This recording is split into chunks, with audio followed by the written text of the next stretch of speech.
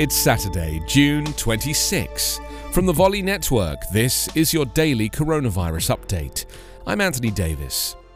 They tried grocery giveaways and lotteries for new cars and apartments, but an ambitious plan of vaccinating 30 million Russians by mid-June still has fallen short by a third. So now many regional governments across the vast country are obligating some workers to get vaccinated and requiring the shots to enter certain businesses like restaurants.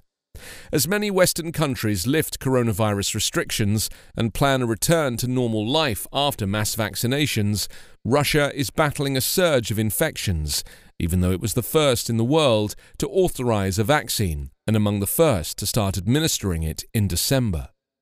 Daily new cases have grown from about 9,000 in early June to about 17,000 on June 18 and over 20,000 on Thursday and Friday.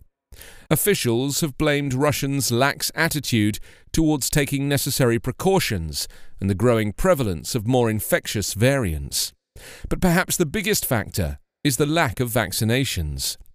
Over 21 million people, or about 14% of the population of 146 million, have received at least one shot as of Friday.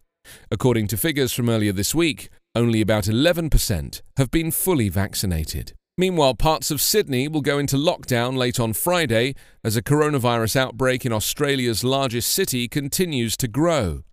Health authorities reported an additional 22 locally transmitted cases, saying people could leave their homes only for essential purposes. The current number of tested US coronavirus cases has increased to 34,481,830. 619,142 people have died. Coronavirus Update is part of the Volley Network. Find us online at coronapodcast.org.